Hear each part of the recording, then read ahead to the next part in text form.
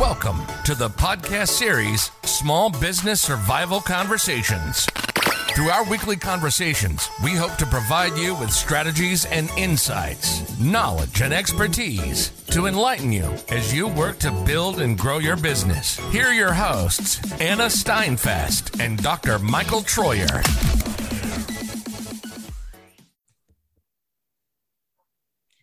Hello, everyone. I'm Anna Steinfest, and here with me today is my co-host, Dr. Michael Troyer. Hello, Michael. Hello, Anna, and hello to all of our listeners. Welcome. Glad to have you back. So today on Small Business Survival Conversations, we are going to talk about 3 ways to manage an overwhelming workload. I don't know. I think as a small business owners, we have workloads, overwhelming workloads every single day. They never end. Why does our spouse get grumpy because we come home late for dinner? Because we have an overwhelming workload. Why do we wake up at 5:30 in the morning? Because we have an overwhelming workload. So the challenge for us is to figure out how to cope with this. And truly, there are days when I want to take off and go golf or go fishing because I just don't know where to start. It's just too much. But it is crucial to make sure that you manage this for your survival. That's why we are going to talk about today, Michael. And what is the first way for our business owners to get out of this funk, I will say? Yeah, that's the right word too. This sounds too simple for what we've talked about as being overwhelming, but we need to prioritize. Oh, no, not prioritizing. Yes, we need to prioritize. But let me give you an idea for doing that. What if we start with this? Well, make a long list of all the things that have got us overwhelmed, big and small. And then let's break it down to Group A, Group B, and Group C. A, that's really critical in this crush of things. Group B, if I can get to it, would be great. Then Group C, if I think about it, it could wait another day. I can procrastinate. So now we go back. We've broken it down into 3 groups. Now we go back to A, and then we prioritize A.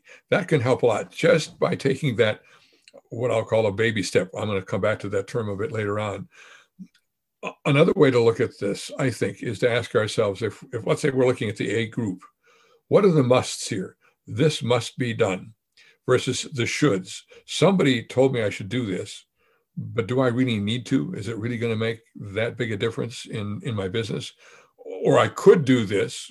So the shoulds and the coulds, I think we need to separate the musts from the shoulds and the coulds. And go to the musts. Forget I should be at this conference, or I should send out this note. Yes, but what are the musts that are going to make your business move forward today? That's what I'm pushing for.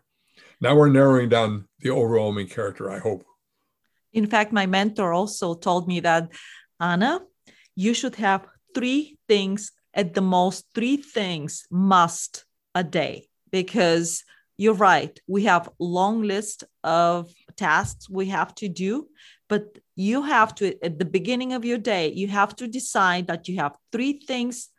It is priority. You will not go to bed until you finish these 3 things. And Michael, you're right when you say what will bring my business, will push my business ahead. But again, you will not go to bed until you're done with these 3 things. You might complete a lot of other things between them. But keep it, and it might be just 2 things. Maybe 3 is too many. Yes, maybe you're right. Yes. Depends on their size. But I want people to also think some of those musts, maybe one of those 3 is pretty small. It wouldn't take much. I find sometimes when I've been putting something off because I really don't want to have to talk to somebody about, is it going to be a tough conversation? That's the one I know maybe you need to go to first and get it out of the way. So that's a quick must. And if I force myself, it usually goes better than I thought it would. I'm done in 10 minutes, and now I've got the rest of the day for 2 more musts to get done, if you will. So we need to prioritize. What should come first, second, third, and fourth? Yes, but Michael, if some of the tasks are too big, and when you're looking at the tasks, we get, again, we will push it to the B column instead of the A. And we know that this is very important. What should we do? Because a lot of times it paralyzes us. when we look at the task. And I think part of the problem is that the task we look at is a huge task, and we're thinking of the end point. So I want to build an addition onto the plant. It's going to require a lot of planning and layout and design. All I'm thinking of is I want to get this addition done. Well, yeah, of course, that's overwhelming. So much has to be done. So we have to break that down into the baby steps. See, I came back to my word. We have to break that down into the baby steps that will get us there. And maybe it's not getting the addition done. Maybe it's sitting down with an architect and talking about the possibilities of what we could do. Or maybe it's talking to the contractor and saying, what are the first things we're going to have to do where I have to make some decisions? But take it down to the baby step level, because it won't be so overwhelming when we've broken it down into smaller pieces.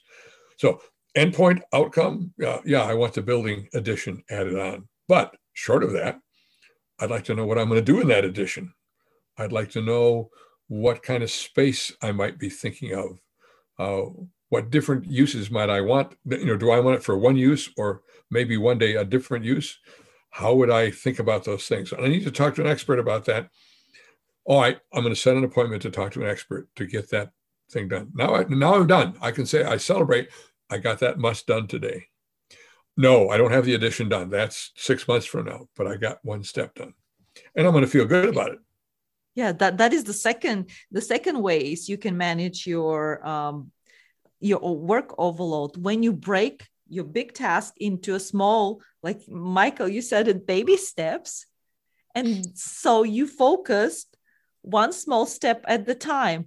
You have to talk to an expert first, or you have to do a research to see, like the survey for this building, or even market research. Like you said, do you need this particular building? But break it down. All these big tasks can be broken subtasks and subtasks, and then you check mark every single baby step of this big. And I think let's say I need to do market research. I think how often, oh boy, that's a major undertaking right there. What if I just wrote some questions that I need to have answered through market research? I'm not going to do it. I just need to write those questions. I can do that in 15 minutes of creative work and feel that, oh, I got a step done. That's a baby step. That's not overwhelming to do, where getting that whole market research project done in the next 3 weeks is overwhelming when we first think of it. Just picking out the pieces. So write the questions today, tomorrow review the questions, add something else. I'm just going through again what you've said. We break it down into those small steps.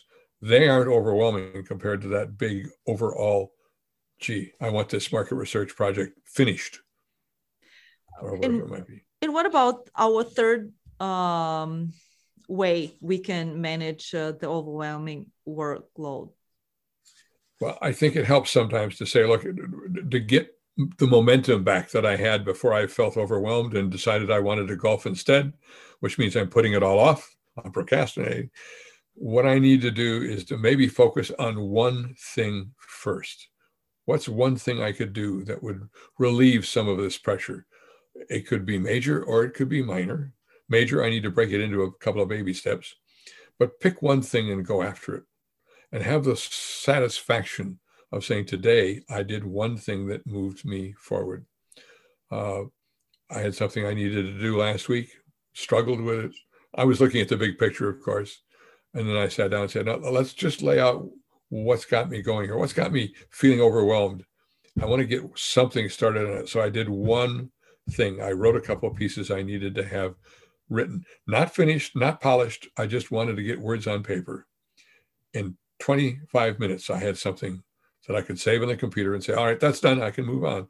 But now my momentum was there. I was over that hump of, oh, I just don't want to get started on that. It's so big. And we got past that.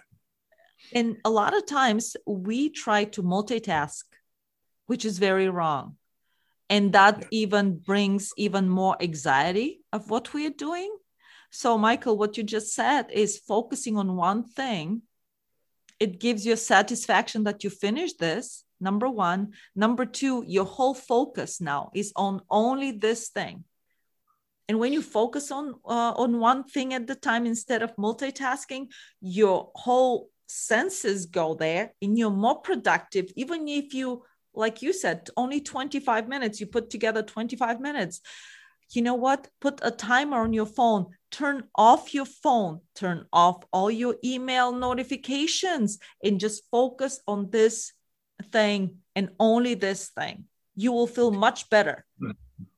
And you gave a good hint of what we're going to talk about in our next episode as well. And I want to add to that by saying there's a time of the day to get this focus on one thing first completed, if you will. And we'll come back and talk about that in another episode. Absolutely. So, quick recap. We want to prioritize, get rid of the shoulds and coulds until you have time later in the day, but do the must first. Then think about those baby steps and pick a baby step or two to work on, because those you can get done. That's getting you past that sense of being overwhelmed. And third, pick one of those and get it done. And celebrate for a moment. Have another cup of coffee. Have a soda.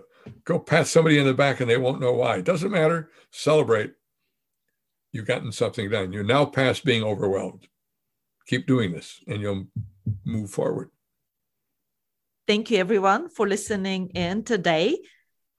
We hope we helped you with small business, for your small business to survive. We will be back next week with a new topic and set of ideas and suggestions to encourage you to make your business stronger. You've been listening to the Small Business Survival Conversation podcast. Make sure to like, rate, and review the show. And don't forget to join us next week for another episode. In the meantime, hook up with us on our Facebook group at Small Business Survival Tools and Tips. Till next time, thank you for listening.